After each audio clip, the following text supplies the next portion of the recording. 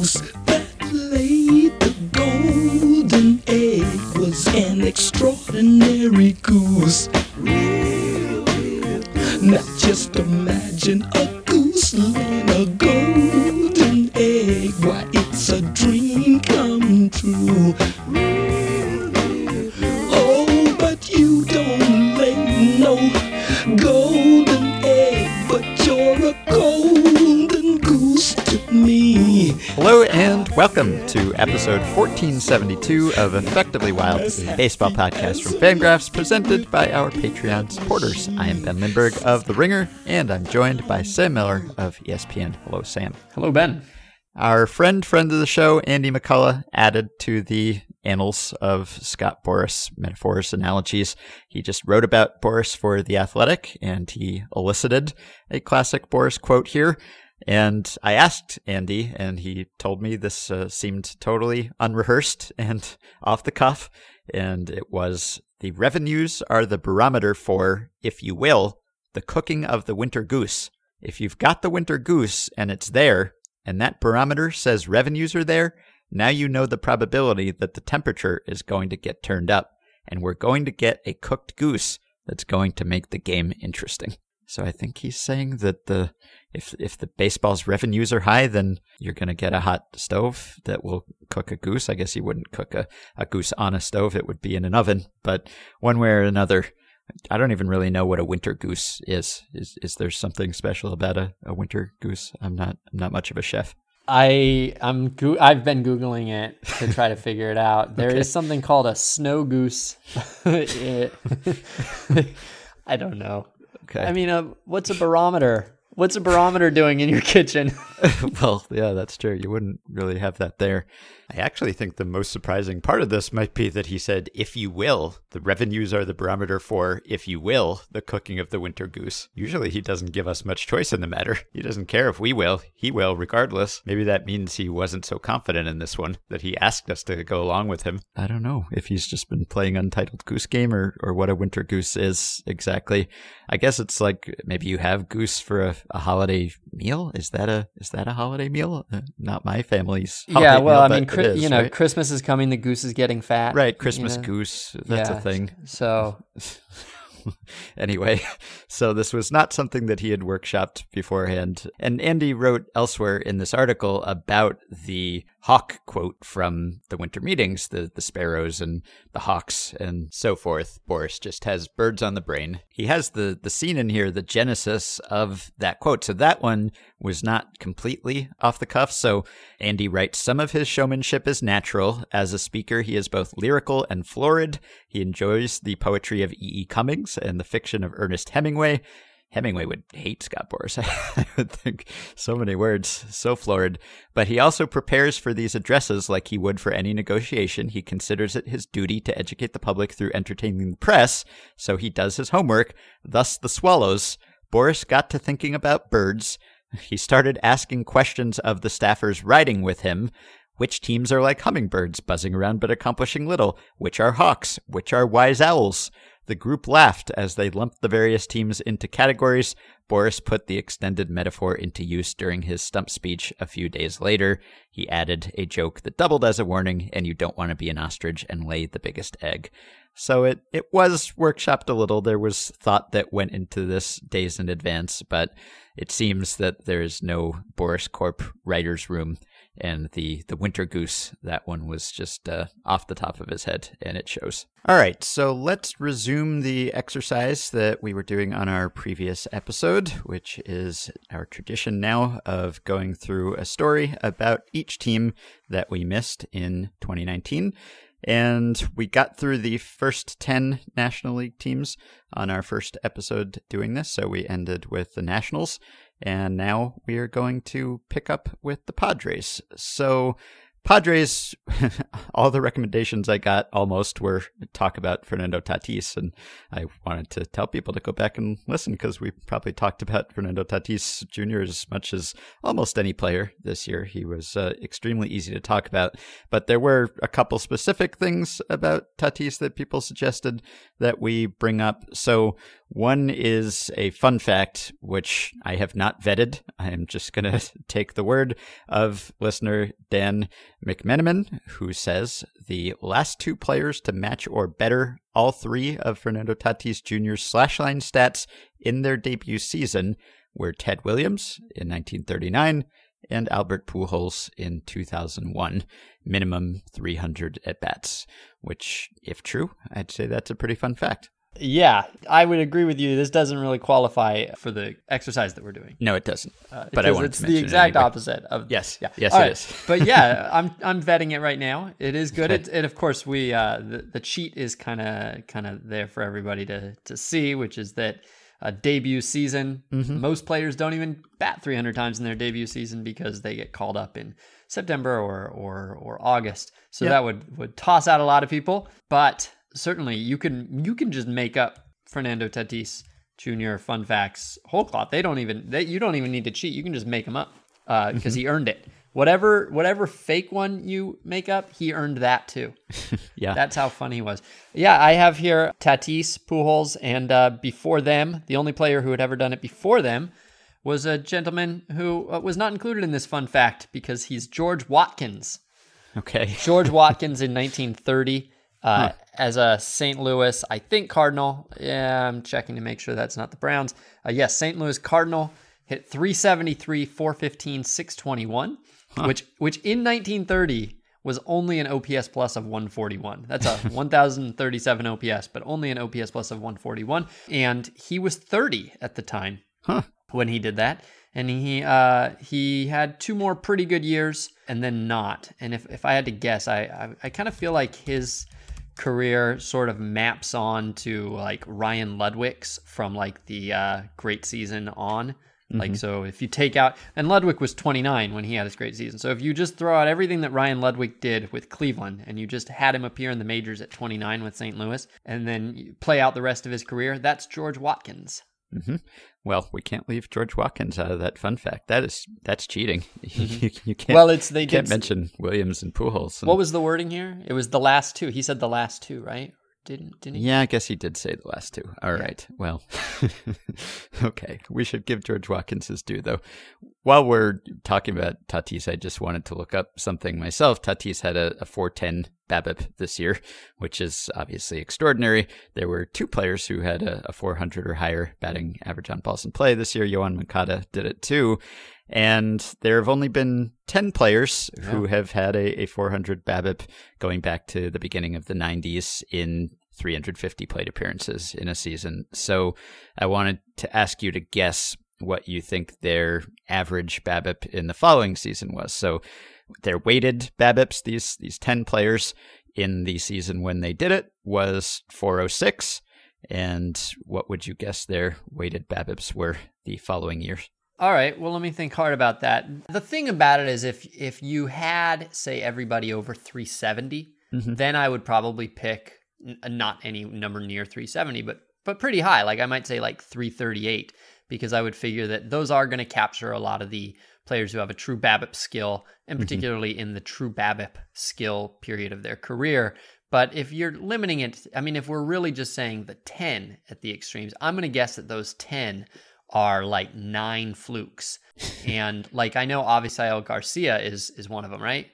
I don't think so. He must have been very close, but no. All right. So I'm going to say something like really low, like 313. Well, your first guess would have been good because it's 335. Oh, okay. All right. Not bad. Yeah. I mean, you would think that Tatis would be a high BABIP guy, just not quite that high. And his BABIP could come down quite a bit and he could still be very good. But yeah, I guess that's, I don't know, maybe you'd expect his not to come down quite as much as the average player who's done it because there's some weird fluky ones in that group. Who else you got for me on there? Let's see. So Jorge Alfaro did it in 2018. And he did a pretty good job repeating it. He went from 406 to 364. Ooh. Yeah. And then Tyler Naquin did it in 2016. And Chris Colabello did it. Wow, you really, yeah. So this is, you lowered the threshold because these are really a lot rarer than I realized before. I wrote the Why No One Will Hit 400 Ever Again article a couple years ago, and was surprised to find how few batters in history have ever BABIP'd 400. Yeah. And if I'm not mistaken, if you raise the threshold to 502, I think maybe it could be nobody since like 1960 has done it. Something really crazy. If you raise the threshold up to that, it's very, very rare. Or maybe it's like 3 people since 1960 or something like that. So you're so far you've described only people who were not batting average qualifiers. I bet. Yes, this is all 350 plate appearances minimum. Yeah. But I'm saying like I bet all 3 of those were more 350 than 502. I see. Yes, right. Yeah, the highest plate appearances ever to do it is probably someone you would not really expect, I guess. Jose Hernandez. He did it. I remember 2002. That one. Yeah. Mm-hmm. That was a year he struck out a ton, especially for that era. I mean, he was the strikeout guy of that era, and yet he had a 404 BABIP. So you know what's funny is I frequently confuse him with Fernando Tatis Sr. Okay. Seriously, Moncada, by the way, was over 500 plate appearances, and so there have been 5 who did it since 1960. In full seasons, and so they are different than the list that but they're Jose Hernandez, Manny Ramirez, Roberto Clemente, Rod Carew, and now Moncada. All right, so the actual unsung story, or at least story that I was not really aware of that someone suggested that we talk about for the Padres, was the time that Ian Kinsler appeared to curse out the entire Petco Park at fans, and this was somewhat contested by Kinsler, of course, but this was in May, I think May 17th, and Kinsler was off to a slow start to the season. Didn't really get much better after that, but he hit a 3-run homer in the 6th inning, and it put the Padres up a run, and he was very happy about it. It was a nice home run. He even bat flipped, which is not something I would really expect Ian Kinsler to do. And then when he crossed home plate, he certainly appeared to just put up a big F-bomb to the entire Petco Park crowd. And I've watched replays of it and slowed it down and seen some GIFs. And it was not just one, it was an F-you, F all of you, it appeared to be. And so he said that he said that the message, he did not deny that he said it. Yeah. Which is the interesting thing. He said that it was for his teammates. It had nothing to do with the fans. He said it was an inside thing with his teammates that he was trying to fire up his guys. And at that time, Kinsler, I think, was batting a 175 with a 233 on base percentage or something. And so he had come in for some criticism from the San Diego faithful. And so I guess it's up to everyone's interpretation what was in Ian Kinsler's heart at that moment. But it would be sort of a strange thing to yell at your teammates as a motivational message. I would think it seems sort of strange to me. And he said, the only thing that I do regret is doing it on the field in front of everybody so everyone can interpret it their own way. Asked if he wanted to say anything to fans who thought he was directing it at them to clear things up, he said no. Which maybe that's a little suspicious. I don't know.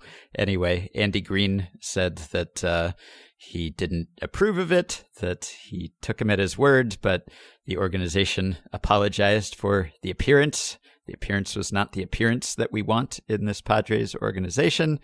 And that was, I guess, about where it ended. Oh, wow. I don't know what to think about this. I don't have... Oh, boy. Well, what do you think of it, Ben? It seems far-fetched to me that would be an inside joke to your fans, that you would, like, F you, F all of you. Is that something you could imagine a player shouting? I mean... well, let's just assume that it was to the fans. Let's just assume that for a second. That was for my teammates. It had nothing to do with the fans. It's for my teammates. It's an inside thing with them. I was trying to get everyone fired up. We had a tough road trip. I'm a passionate player. I tried to get my teammates going. That was it. Right. So, all right. But let's just assume that's a lie. Just because we're talking about it because people thought it was to the fans, and that's why it kind of got viraled. And why we're talking about it. So what if it was at the fans? Would it be, do you think there's something understandable about it? Well, it's not the first time that a player has gotten angry at the fans, right? Players have flipped off fans before, even home crowds, right? I think that's happened. I couldn't call to mind any specific examples, but there are often feuds between players and fans. Sometimes there are feuds because players question fans' dedication. Like if a team is in a playoff race or something and the attendance hasn't been great, then players will sometimes say something about that, and that never seems to improve the situation. It just leads to further backlash.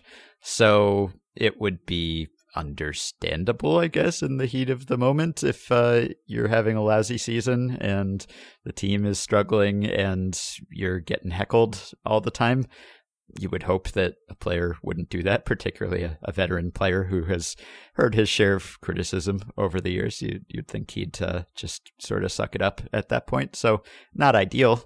Yeah, I find that I'm a lot of times having conversations with people that don't know that I'm having a conversation with them. Like my internal monologue is not with itself. The internal monologue is usually with an imagined other, and that imagined other is often somebody I know, somebody in my life, or maybe somebody who is only a small part of my life. And yet, like, I'm having this debate about something with them, which they're not aware of. Have we had any imaginary debates? Many. Yes. Yeah, we have. I mean, most of my internal monologue is practice speech. Like I'm practicing what I'm going to say in the future. Like not intentionally. I don't like, it's not like on my to-do list, rehearse every conversation I ever have, but there is a lot of like kind of thinking about what I'm going to say and under the guise of internal monologue. And if you're going to say something, then the audience is intrinsic to that. And so you have that audience in mind. Again, this is all like very fuzzy and dreamlike when it's actually happening. But I think that that's the central like kind of like premise of the internal monologue, at least in my head, which is that I'm having a conversation in my head with a real person or with a real imagined, person. And so I would not be surprised if you are Ian Kinsler and you're at that point, you've been playing baseball in San Diego for a month and a half and you're hitting 175, 230, 316, that you're in your own head, that your head is making words and you're thinking of them when you're working out or when you're driving home or when you're sleeping. And in order for you to think words, there almost has to be an audience.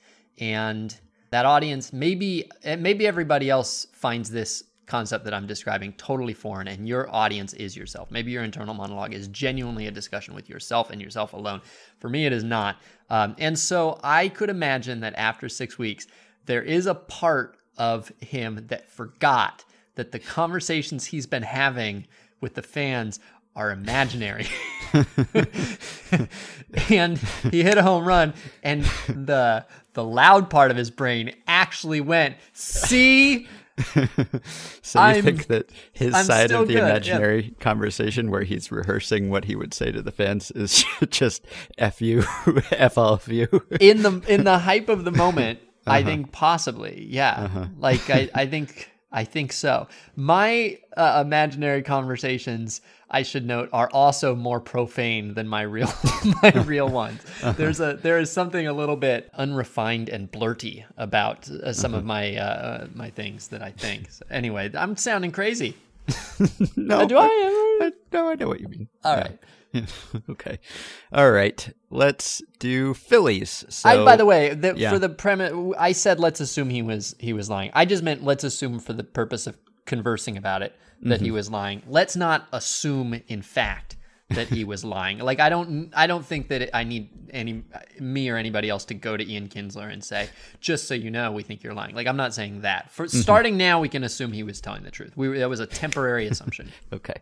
All right. Phillies, a couple quick ones. So We never talked about J.D. Hammer on the podcast this year, I don't think, but if you have not already done so, do yourself a favor and just look up J.D. Hammer's Baseball Reference headshot. That's basically it. It's just the whole story. Yeah, they look drawn on. Yeah, it's Rick Vaughn glasses, basically, so I applaud him for that.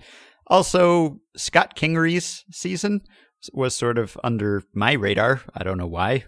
Sometimes they're just good seasons that you don't pay particularly close attention to. And Scott Kingery, of course, signed that extension, that long-term deal with the Phillies in March of 2018 before he had made his major league debut, which was notable at the time.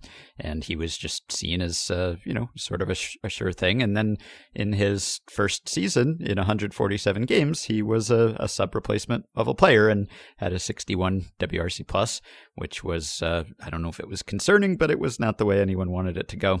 Anyway, in 2019, he was very good. He was almost a 3-win player. He was a roughly league average hitter. So good for him. And I guess good for the Phillies for picking the right player. Yeah, we did definitely talk about him a few times. Not at length, but we did talk about him. You're sure that wasn't imaginary? And he and then he did kind of, after I think the point in the season when we would have talked about him, he then got he did fall off quite a bit after that. So he reached a peak in the season. I mean, you could debate where the peak was exactly. June 19th, for instance, he was hitting 349, 388, 683. So that's 3 months, 3 months into the season almost, and he had an 1100 OPS. A week later, it was still 1006. So maybe you would consider that his peak. He was hitting 331, 376, 630. And so then let's start there. For the final 3+ months, he hit 220, 284, 395.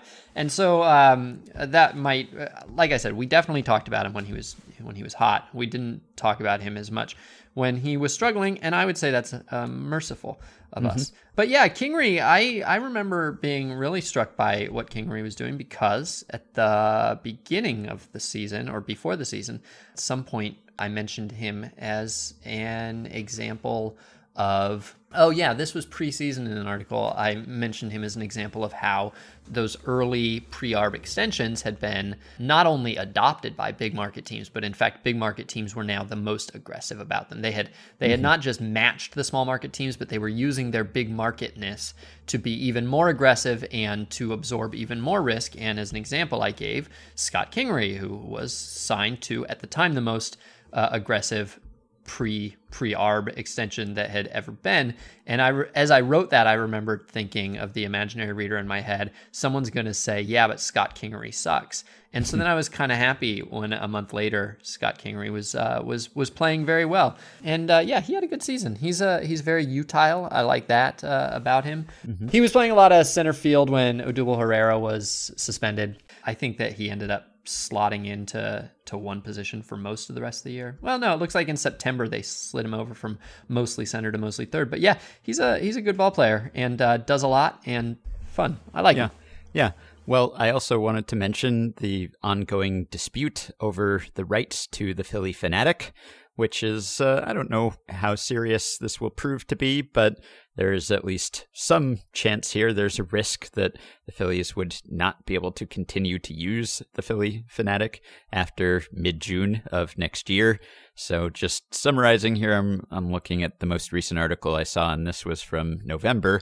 The Phillies filed a lawsuit against Harrison Erickson, which is a design firm, and its owners in August, saying the firm sent a letter terminating the rights the team had to the mascot in June 2018.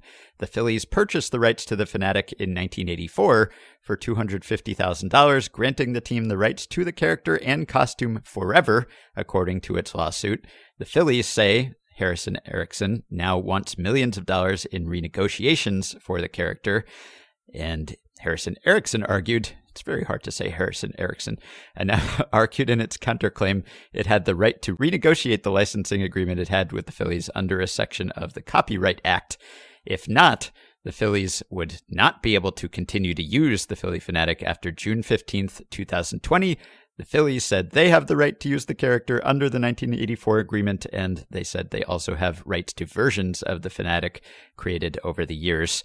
So I think that Harrison Erickson is alleging that they had more of a role in the creation of the Fanatic than they have been given credit for, that I think they claim that they had real creative input into the character, whereas the Phillies claim that they were essentially given the concept for the character and they just made the suit, essentially. So I think that's at the heart of it. And no idea what the merits of either side of the case are, but this is the most famous mascot in baseball, so it seems somewhat notable that there is even a remote chance that the Phillies would have to stop using the Fanatic in the middle of next season, and I wonder what would happen if they did. Would they just try to come up with something that is an approximation of the Fanatic that they could get away with, that would still be recognizable, or would they just not have a mascot, just retire mascots in Philly? This probably won't happen, but it made me curious. You're thinking about it from the Phillies' perspective. I was wondering if the Fanatic were a free agent, whether another team would sign him. Oh, yeah. If you could rebrand the Fanatic as simply like any team's Fanatic, and like if it would be a source of pride, like you really like you're disrespecting the Phillies in particular by getting the Fanatic and just rubbing their faces in the fact that the Fanatic now, it'd be like when the Can You Hear Me Now guy switched phone carrier companies. Right. Yeah, that's right. Yeah, I think the Fanatic would go unsigned as a free agent. I mean, an indie ball team would sign the Fanatic, but I think just out of respect, professional courtesy, I'm not sure that another major league team would do it. And would you really want to do it anyway? Because if you have your own mascot, then you're just conceding that your mascot's not very good. And it's so associated with the Phillies brand. And plus, it only works. I mean, half of the reason that it works so well is because you can say Philly Fanatic. And that wouldn't work with many other teams, if any. So I don't know. You'd have to rename your team. It's true. Yeah, right. Or you'd have to move it to Philadelphia, I guess. So maybe Cleveland. Yeah. Your team's mascot is bad, though. Like, that's fine to concede because every other team's mascot is genuinely, like, replaceable. Yes, that is like probably true. The only mascot that I think is even really, like, resilient at this point is Dinger, the Rockies mascot, and that's the worst of all of them. But, like, I can see why, if you were a Rockies fan, you might have accepted Dinger and now love Dinger. Yeah. But every other mascot, it seems to me, could very easily be replaced with it would take many months for every other mascot's disappearance to be noticed by anyone. Yeah, that's probably true. Yeah, I can't imagine that stealing the Phillies mascot or signing him legitimately would actually help anyone. I think that would be widely criticized. Next case. Well, I didn't want to do this. I'm calling kangaroo court on this court. Kangaroo court. It's a kangaroo court. I'm calling kangaroo Call court it. And you know what? I'm going to toss in my countersuit. Charlie Kelly versus Major League Baseball and the Philly Fanatic. Come on. I'm mad at this guy. He's got a stranglehold on the mascot. What's happening? All right, first of all, I had to call him the Fanatic. His name's the Fanatic, but, you know, I'm going to get sued by Major League Baseball if I call him the Fanatic. And let's talk about steroids. Can we talk about steroids? Can we talk about steroid abuse? It's bullshit. It's ruining the game. It's ruining it. All right. Pittsburgh Pirates. Most of our suggestions were to talk about the various brawls that the Pirates were involved in. I just watched two of them. Both with other teams and within their own clubhouse. They had quite a few brawls this year. A great variety of brawls with bullpen coaches were involved, performance coaches were involved, relievers were involved, and that was just the intra-Pirates brawls, let alone the ones that they had with other teams. But let's focus on the story of Mitch Keller. So right. We were just talking about 400 BABIP guys, hitters. Much better to be a 400 BABIP hitter than a 400 BABIP pitcher. Mitch Keller had a 475 BABIP this year. And when I saw that, I thought, well, what is that? 2 starts or something? No, 11 starts, 48 innings. A 475 BABIP, even for that sample, is extraordinarily high, unprecedented. So assuming we're not counting Joe McDermott of the 1872 Brooklyn Eckfords of the National Association, there hasn't been a pitcher within 50 points of Mitch Keller's BABIP Goodness. with a minimum of 40 innings. The closest, you have to go back to, well, not very far, but Trevor Rosenthal with the 2016 Cardinals had a 425 BABIP in 40 and a third innings. That's it. So Mitch Keller is just out there on an island. I mean, it's like Trevor Rosenthal is 425, and then there's someone with 418, and then Corbin Burns, our friend from the previous episode, was at 414, and Jose Mijares at 410. So, there's not a big gap between 2 and 3 and 3 and 4 and 4 and 5. There's 50 points between Keller and the next highest guy. That's and he's another guy who, he's a top prospect, of course. He's the Pirates' top prospect. He is right now at MLB Pipeline, the number 26 prospect in baseball. Very promising pitcher and did very promising things in the major leagues this year. He struck out a ton of hitters. He had decent control. He had a 3.19 FIP, which is excellent. He had a good xFIP, and he had a 7.13 ERA because he had by far the highest BABIP in history, by far. And when he was in AAA this year for a bigger sample, he had a 324 BABIP, which is not good. Like, he was probably thinking, gee, I've been unlucky. Everything's fallen in. Then he got called up to the majors and suddenly 475. And I wonder what he thought. Like, are you able to even take away the positives from that season, of which there were many? Did he just replay the strikeouts that he had and how he overmatched hitters, or did he replay that almost every other ball in play against him was a hit? Yeah. What did you set as the innings minimum for that? 40. 40, yeah. Well, so not only is he an island in that no one is within a half, 50 points of him by BABIP, but he's on an island if you go the other way, where if you set the minimum BABIP and then look to see who had the most innings with that BABIP, like basically who survived the longest with that BABIP. Because with the hitters, part of the reason that a BABIP like this doesn't exist is because it's hard to maintain. With the pitchers, part of the reason a BABIP like this doesn't exist is because you would never survive long enough. Like, you could, but many pitchers would not survive 40 innings. And in fact, nobody has survived half as long as Keller. The longest that anybody has made it with a BABIP of at least 475 is Nate Minchie in 1994, who had 23 innings, so a little less than half of Mitch Keller's. And Mike Burns had 21, and nobody else has even had 20. And in fact, Al Jackson in 1959 had 18. Nobody else has even had a third of Mitch Keller's longevity. And only 18 pitchers in history have even managed a quarter, 12 innings with that BABIP. So he should. He, by the way, despite this, he allowed considerably lower than a league average home run rate. So it's not like he was getting bombed with his average exit velocity was 421st. Out of 588, he's like the 70th percentile exit velocity. I know. in a good way. He had the highest gap of any pitcher between his actual WOBA, weighted on base average allowed, and his expected weighted on base average allowed. There was an 82-point gap there. Now the number 3 guy on that list is Edwin Diaz, and the number 4 guy on that list is Corbin Burns. So we've talked about both of those guys, but those guys were extremely homer prone, which, maybe they were making mistakes at least. With Mitch Keller, it's harder even to argue that he was consistently making mistakes.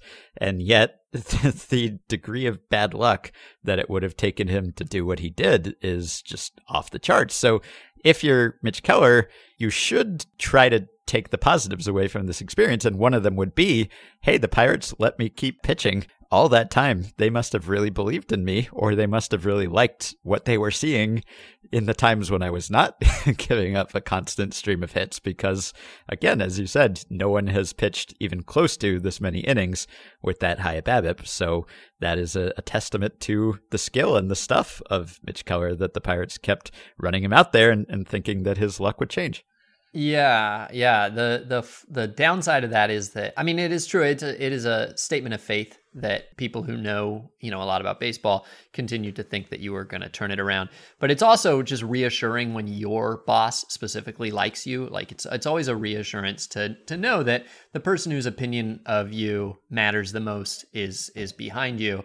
And so throughout this very difficult season, at least he knew that his bosses liked him, and then they all got fired.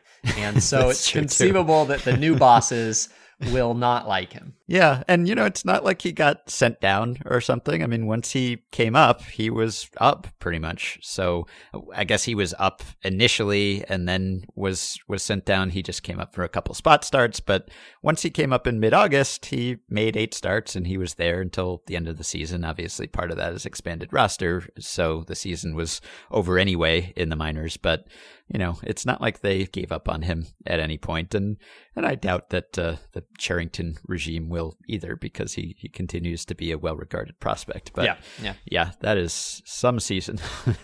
Yeah, I think that probably everybody's going to read a lot of Mitch Keller breakout candidate pieces in the spring. Yeah, probably. It helps, I guess, when you just had a 7 ERA, and so people who don't dive any deeper than that will not give you a second glance unless it's to say, wow, 7 ERA, that guy's terrible. Yeah. So, all right. Next team is the Reds, of course. Probably lots of stories that we didn't talk about with the Reds this year, but let's talk about a couple that were suggested. So I don't know if this is, I don't think this even qualifies, but I'm curious about whether you think this is even a good thing. So the Reds had a 136 WRC plus in the first inning of games. League average is 104. Wait, this is the hitters. Yes, the hitters. And they didn't have a WRC plus higher than 92 in any other inning. So great first inning team, best team in baseball in the first inning, essentially, if they had hit like that all season long, all the time, I mean. And then after that, they were just totally mediocre. And I was kind of wondering, is that better than just, being whatever your average is in every inning, or just fluctuating a little here and there and not having any extraordinary inning, and having it be in the first inning? That's kind of cool because, hey, you get out to early leads, and we just sat down to watch the game. We just tuned in, and already there's action. We're scoring runs. We're playing from ahead. That's fun. But then your bats go cold after that, and you're not a good hitting team in any other inning. Is that then extra disappointing because you just have to keep watching other teams slowly catch up to you as you fail to add to your score? I tend to believe that. So there's a broadcaster love of getting ahead that I think is over exaggerated. There are some teams broadcasters who will give you the team record if they score first every game. And it can be misleading because every team does pretty well when they score first. And there's like often no real context given for that, and it's not any different than the team that scores second, or like the second run. Like the second run is just anyway. My point being that I don't want to over exaggerate the power of scoring first by any means, but the strategy that you employ throughout the game, particularly from about the fifth inning on, is different depending on whether you're ahead or behind. And if you're ahead, you're likely going to use better pitchers than if you're behind. And so your chances of you would rather be ahead for reasons other than that you would rather be ahead. You're more likely to, I guess what I'm saying is you're more likely to win innings 7, 8, and 9 if you've already won innings 1 through 6. And so given the choice between having a team that's really good in the first or really good in the 7th or 8th, I think I would take the first. I think that's probably a good thing, but I think it's probably faint.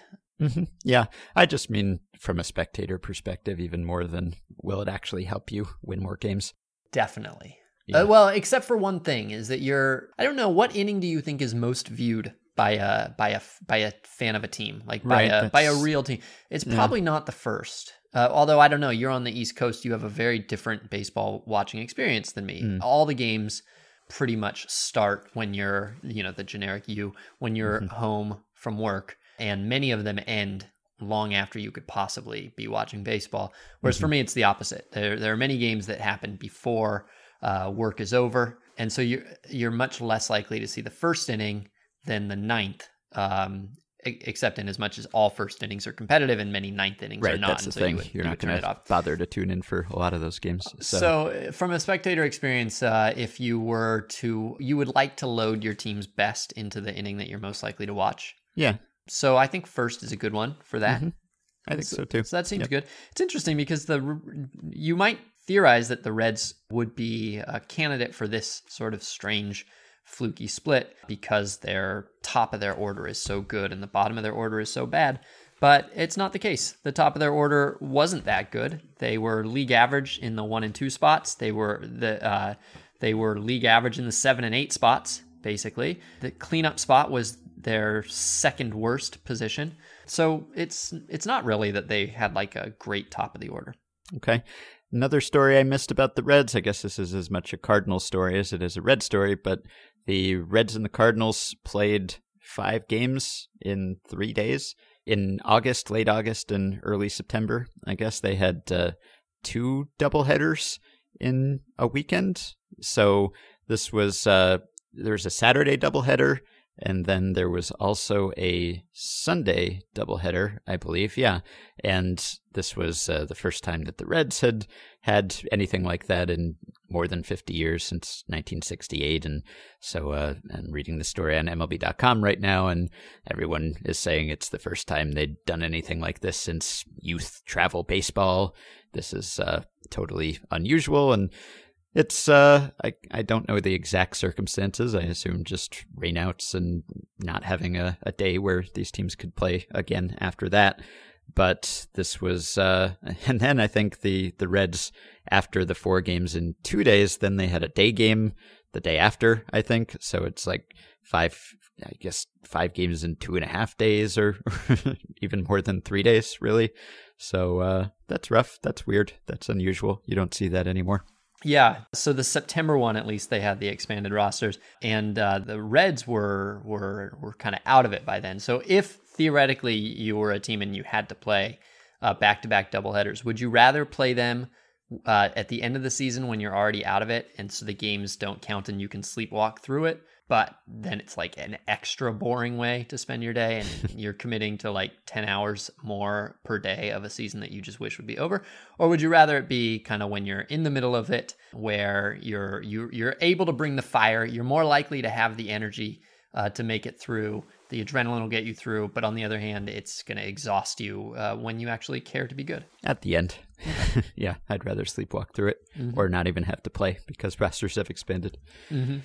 All right, and then also for the Reds, just wanted to mention Derek Dietrich's season, because that was a pretty wild one. Because I remember, when he started the season, he had 17 homers by the end of May, so he had a good April, March, and he had an unbelievable May. He had a 1241 OPS in May. He hit 12 homers in May. And then after that, his OPSs for the rest of the months: 592 in June, 606 in July, 473 in August, 0 in September, October. That's only 9 games, 15 plate appearances. I think he had maybe a shoulder injury in the second half that probably explained that power outage, but he hit 17 homers through the end of May, and then he hit 2 from then on. So 1 in June, 1 in July, none in August, and none in September, October. So he didn't really have extended absences, but I guess he was nursing an injury, and that's got to be one of the strangest TOPS plus months. I would think that's a 204 TOPS plus, a 219 SOPS plus. So that's relative to the league's split in that month. And just the combination of Derek Dietrich having that kind of month at all, and then having the months that he followed that up with, that was about as hot and cold as seasons come. Yeah, I was one of the brawls that I was watching yesterday was one that was started because the Chris Archer didn't like Dietrich admiring his home run, and so he hits this like big high fly ball for a home run, and he kind of like leans way back, like ooh, like he's like, whoa, I did that, Mm-hmm. And it was a nice look. I thought he had a bit of good swagger with it, and Archer didn't like it, and the Pirates jawed at him, and then the next time he came up, I think they threw behind him or something like that. But it was funny because one of the broadcasters goes, well, you're allowed to look at it when you hit it that far. That ball was hit. And then you can sort of hear him shuffling. And he's like, 430 feet. And you're like, 430 feet. That's such a disappointing way to end that sentence. 430 feet is to me no more stop and watchable than like 410 feet is. It's gone, but it's not like you didn't break the sound barrier. Yeah, right. In this era. Yeah. So Dietrich has an 0 for 20 going into next season. So I don't know. When do we start a Chris Davis watch these days? Oh, not for a while, I guess. Okay. Yeah. He's at over 21, I should say. Yeah. All right. Rockies. This is another entry from the genre of improbable player who became the feel-good story of the season. Tim Melville, Rockies pitcher. So Tim Melville was a 4th-round pick in 2008. He was a Royals pick at the time, and he was a hard thrower, and he's had injuries. He had Tommy John. He has gone on and off of, I think, 6 major league organizations now. So he's been all over the place, and he was pitching in indie ball to start the season. He was with the Long Island Ducks, and he was attending major league games in April.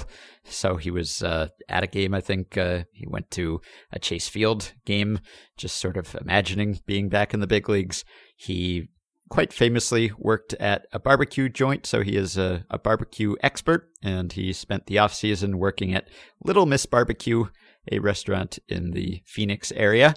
And he came back, had 2 good starts, really dominant starts for the Long Island Ducks. So basically the Rich Hill, he was just with the Ducks for a couple starts, and then Colorado signed him to a minor league deal. He went up to AAA, and then they called him up, and he has been in the big leagues before, so never for long though. So he made it in 2016 with the Reds. He pitched 9 innings. He made it in 2017 with the Twins and the Padres, 3 innings here, 2 innings there. Then he was out of the majors in 2018, and he made it to the majors with the Rockies, and he pitched quite well. He pitched 7 starts. He threw 33 1/3 innings, and he had a 1.08 ERA plus. Yeah, he throws very soft. Now I remember him. Yes, now he does. Yeah. Yeah, he used to throw very hard, and now it's the other way around. So when he was working at Little Miss, his job duties included cashier, cutter, bathroom cleaner, and customer pleaser. I don't know what a customer pleaser, that sounds vaguely dirty somehow, but isn't everyone who bathroom works cleaner? Isn't everyone who works? Well, yeah, not dirtier than that, but isn't anyone who works at a restaurant supposed to please the customers? Is that just like a greeter? I don't know. Anyway, he was doing that, and so there's a quote in this Denver Post article I'm reading from Bud Black, Rockies manager, and he's talking about the adjustment Melville has made from hard thrower to soft tosser and how he understands pitching now. And Black says, he's not pitching to radar guns. He's not pitching to TrackMan. He's not pitching to Rapsodo. He's pitching to get outs within a scouting report and knowing what he does well, which is, I don't know if that's a worrisome quote.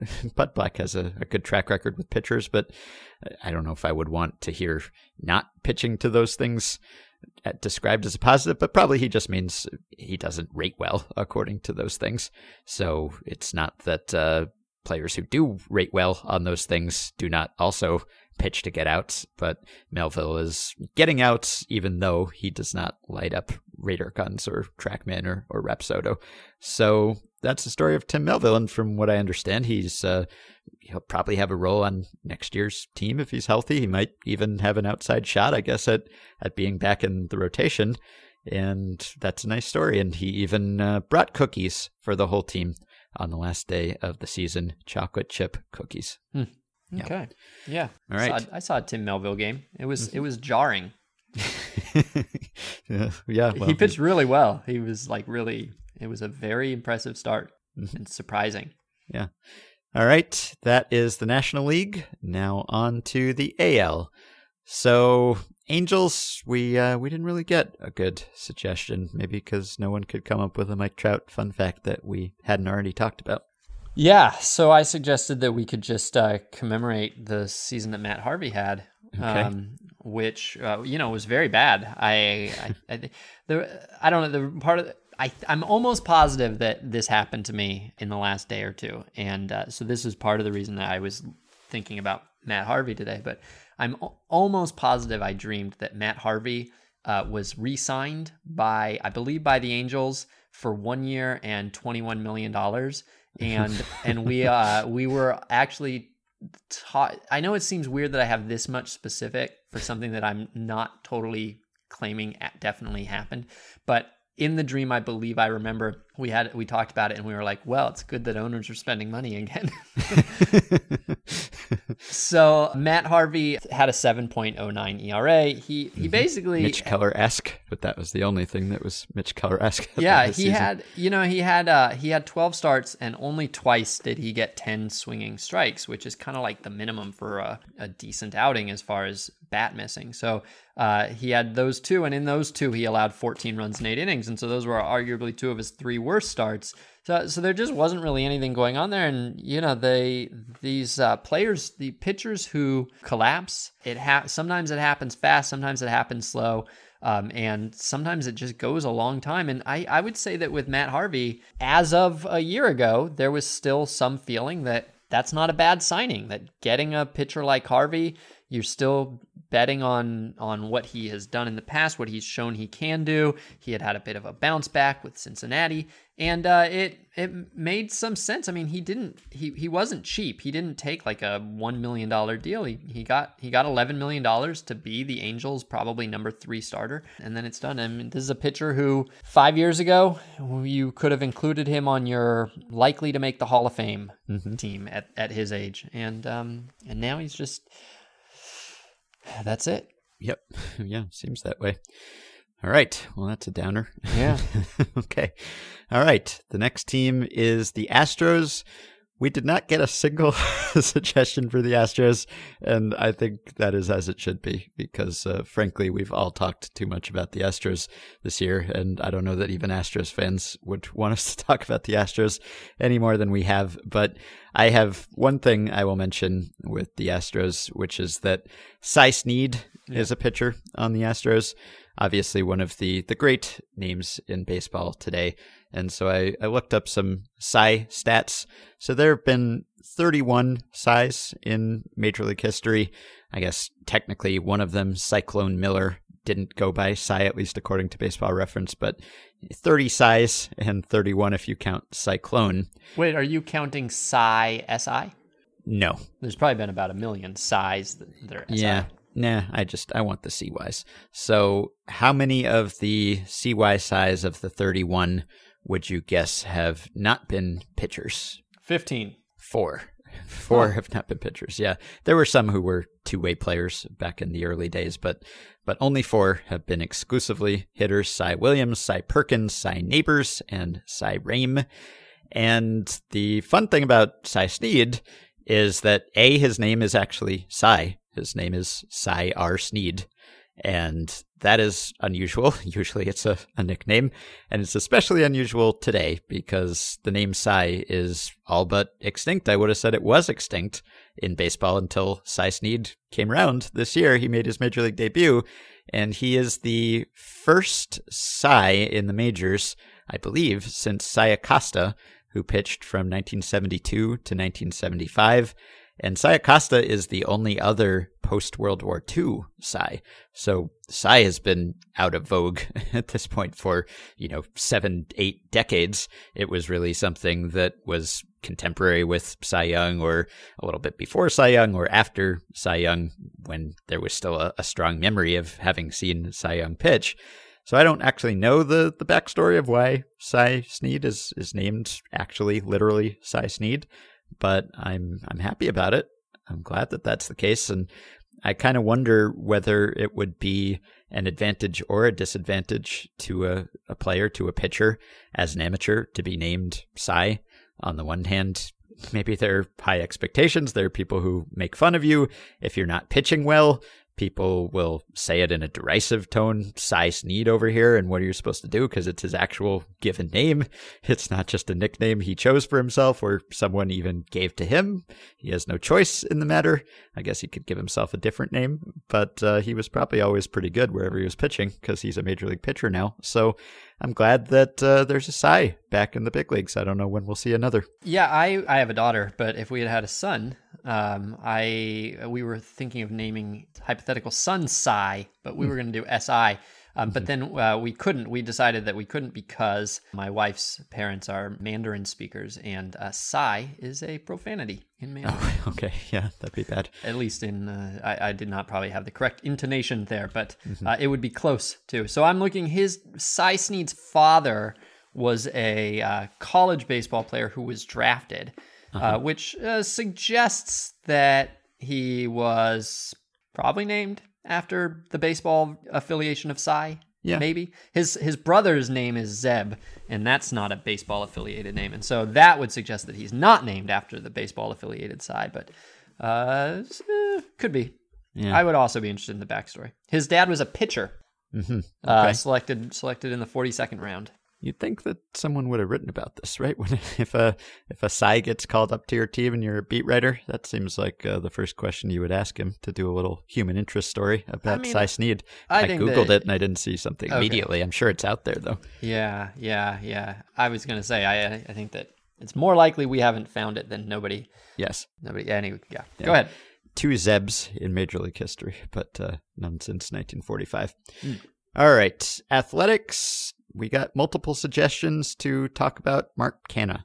Oh, and so good. Yeah, Mark Canha, we did a Ringer MLB segment where we just named unsung seasons, and we mentioned Mark Canha because he was so good.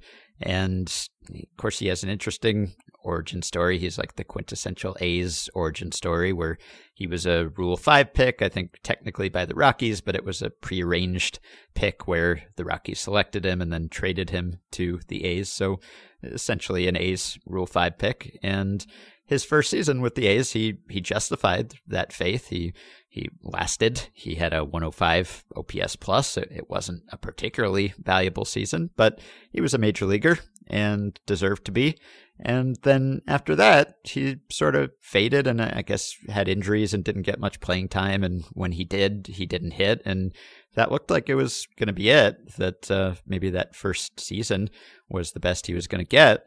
But then he had a pretty good 2018, 114 OPS plus, and then he just broke out in his age 30 season for the A's, and just kind of one of those anonymous A's seasons. He was the best hitter on the team. He hit 273, 396, 517 with 26 homers and 497 plate appearances, and that's a 4.5 win season. I mean, that is a heck of a season by him and a heck of a find. So that's a pretty cool story. Yeah, it's interesting because he and Ramon Laureano both kind of broke out offensively at the same time.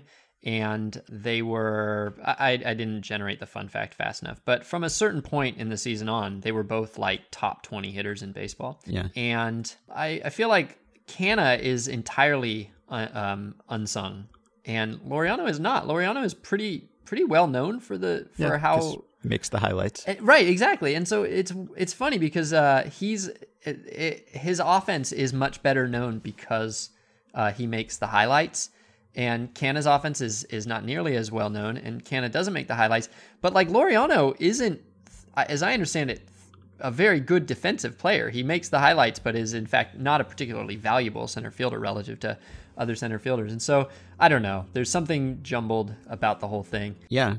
Canha started the wild card game in center field over Laureano, which is kind of because when I first found out about Mark Canha, in my mind he was a first baseman, and so for him to be starting in center field, I've had to update my mental understanding of what Mark Canha is in more than one way. But yeah, it was a really impressive season. Mm-hmm. Derek Dietrich, by the way, his home run. How many home runs? Obviously, there's a way of thinking about it that if you hit a home run and you're sure and you're right, then go ahead and do what you want. They all count the same. But just out of curiosity, how many home runs do you think there are that you think that a batter can appropriately and confidently and, without expectation of too much backlash, can they stare at very aggressively? How many 10%? Across the majors? 10%. So the 10% of home runs that are the longest. Yeah, or I guess maybe depending on the context too, if it's a big clutch homer. Okay, so that would mean that there are 677 homers that a person could stand and stare at. And Derek Dietrich's was the 562nd deepest. So I take it back. The 436 feet is exactly the right distance. If you hit it that far, you can stare at it. All right. Ben says. Okay. Blue Jays. This was recommended by listener Matt. Matt Shoemaker earned 3 times more Fangraphs WAR in 5 starts this year than in 14 starts in 2017, which is on its own. I don't know if that's that amazing, but Matt Shoemaker's career has been kind of strange. It's been just a mix of sort of mediocrity with bursts of really, really good pitching. So he only made 5 starts this year because he, I think, tore his ACL and then was out for the rest of the season, which was a shame. But his line for the season was frozen at a 1.57 ERA, which is where he was when he got hurt. And I think of Shoemaker for a couple of things. A, he had that impressive rookie season when he was the Rookie of the Year runner-up in the AL in 2014 with the Angels. But then I think of him even more for that stretch that he had in 2016 when he became, I think, one of the first players that I really zeroed in on and paid attention to. Well, maybe not one of the first, but in relatively recent times that just dramatically upped their usage of a particular pitch and seemed to experience immediate and dramatic results with it. And of course, Jeff Sullivan blogged about it at Fangraphs, and he wrote about how Shoemaker had started the season terribly and then had been on an incredible run. So he wrote, Shoemaker isn't one of the best pitchers in baseball and he isn't one of the worst pitchers in baseball, but he's looked like both within a very short time frame. The rebound here has been extreme. And just looking at his game logs from that season, so on May 16th, Shoemaker had an 8.49 ERA. That was 7 starts into the season. And then from there, he went on an 11-start run where he had a 2.36 ERA with a 641 OPS allowed, and this was with a 325 BABIP, so he wasn't getting extraordinary lucky in that way. He was striking out everyone. He struck out 88 guys in 76 innings. He walked 9, so he was just dominant, and as Jeff pointed out, it was seemingly because he had done the Masahiro Tanaka. He had gone away from his four-seamer, and he was throwing splitters just to a great extent. He was throwing a ton of splitters, and it just spiked up all of a sudden, and with it, so did his strikeouts and his results. And then after that, I think he kind of came back to earth. So after that extraordinary stretch that I just mentioned, let's see, that took him through July 16th. And then in his last 9 starts, he was still good. He had a 3.5 ERA, but the strikeouts were way down, 33 in 54 innings. Like during that run, he had a 12 strikeout game, an 11 strikeout game, an 11 strikeout game, a 13 strikeout game. And then it just sort of went away. It just sort of disappeared. And I don't know whether he dialed down the splitter usage after that or whether hitters just caught on or what. But it was this magical run and this flip from one extreme to the other. And that's always stuck in my mind. So I kind of like that he had a whole season that was like that this year, except that it was only 5 starts. But the season stopped before it could flip back the other way. Yeah, I'll even take this story back further because what I always think of first about Matt Shoemaker is that he was undrafted, which is particularly uncommon these days. And he was undrafted, and then the Angels signed him. He was just a name in the system. When I had to write about the system a lot, and he was just a name that you didn't really think about. And then in 2011, he suddenly got incredible in Double-A, and so he was the pitcher of the year in the Angels minor league system. He was the pitcher of the year in the Texas League.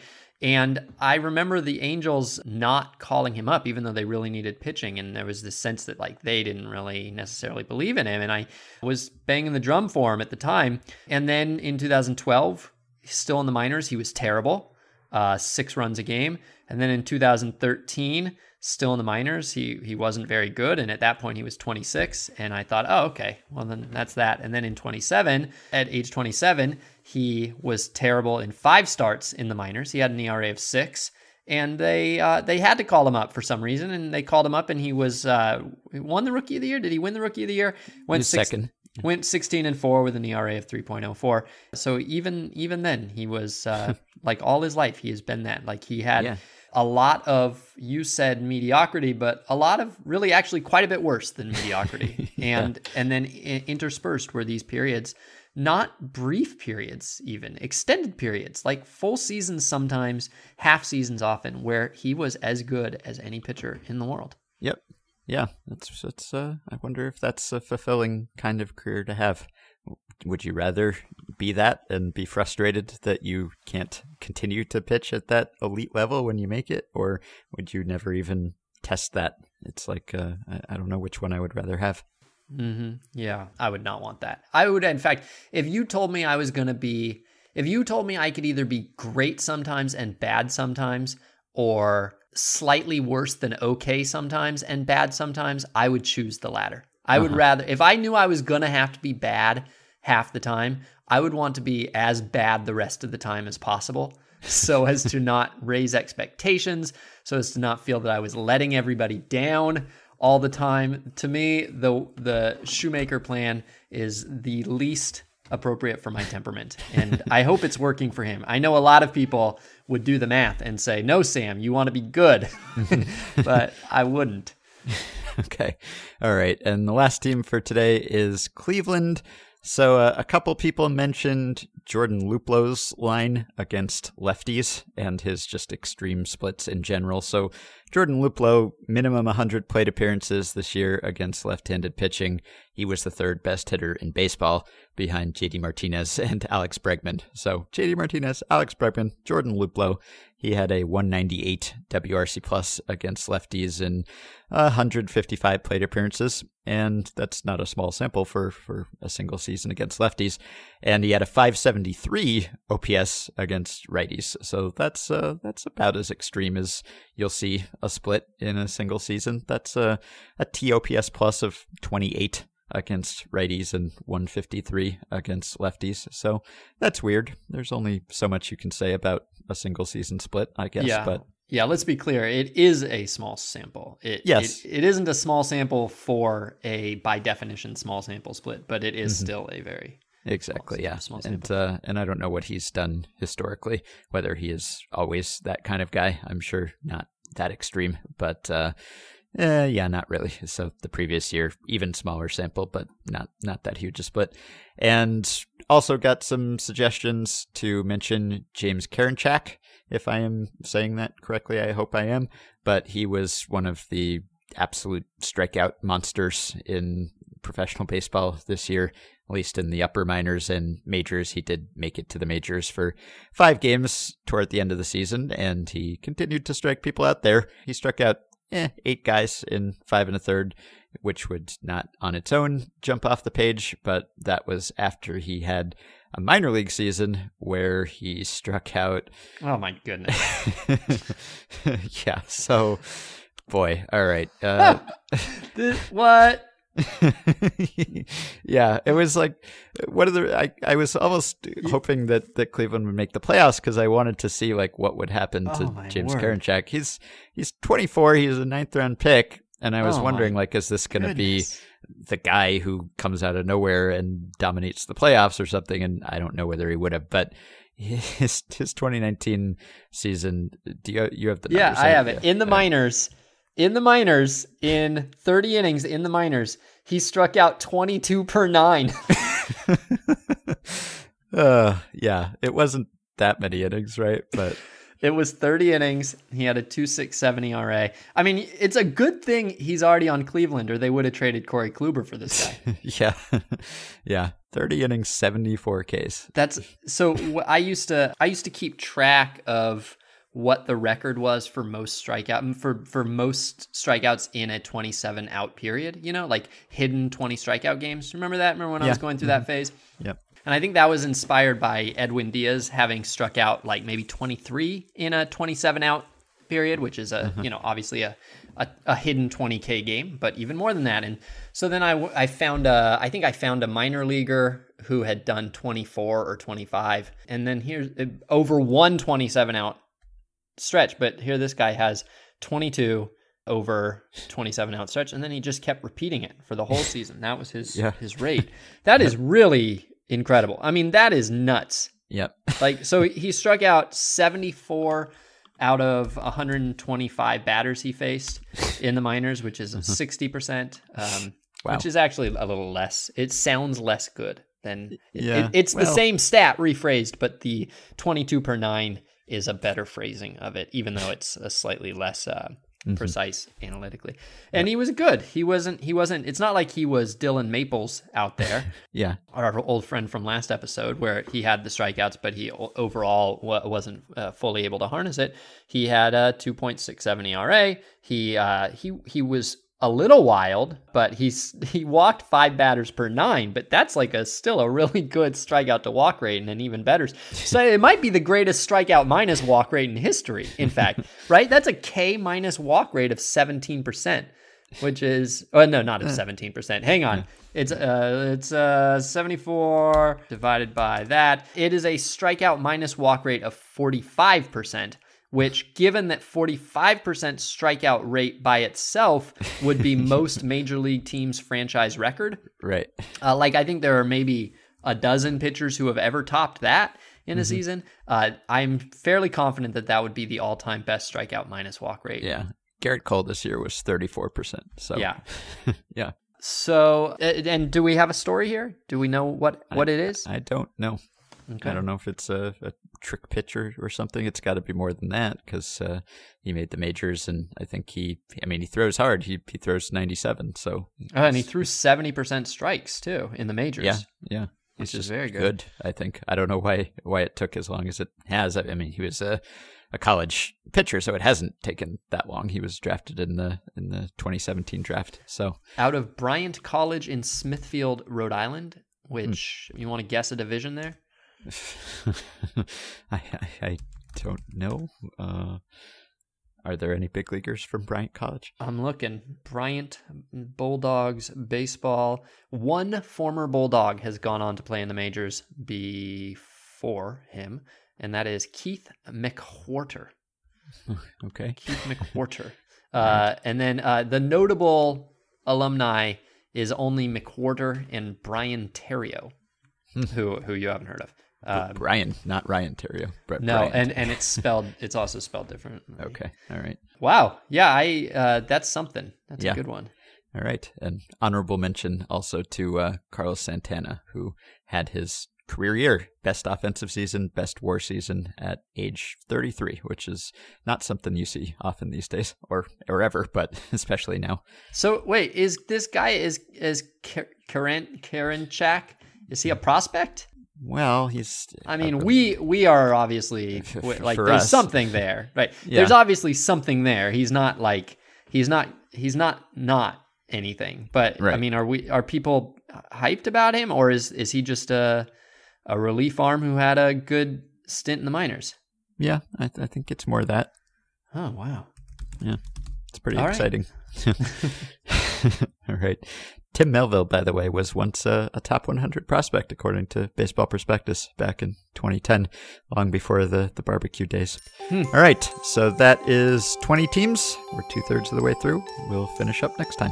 You can support the podcast on Patreon by going to patreon.com/effectivelywild. The following 5 listeners have already signed up and pledged some small monthly amount to help keep the podcast going and get themselves access to some perks. Travis Ingram, David Salem, Matthew Whitrock, Joe Muhlenhausen, and Jake Silverman. Thanks to all of you. You can join our Facebook group at facebook.com/group/effectivelywild. You can rate, review, and subscribe to Effectively Wild on iTunes and other podcast platforms. Your reviews are greatly appreciated. They help other people find the show, if they're positive, that is. You can contact me and Sam and Meg via email at podcast@fangraphs.com or via the Patreon messaging system if you are a supporter. Thanks to Dylan Higgins for his editing assistance, and we will be back with one more show a little later this week. Talk to you then.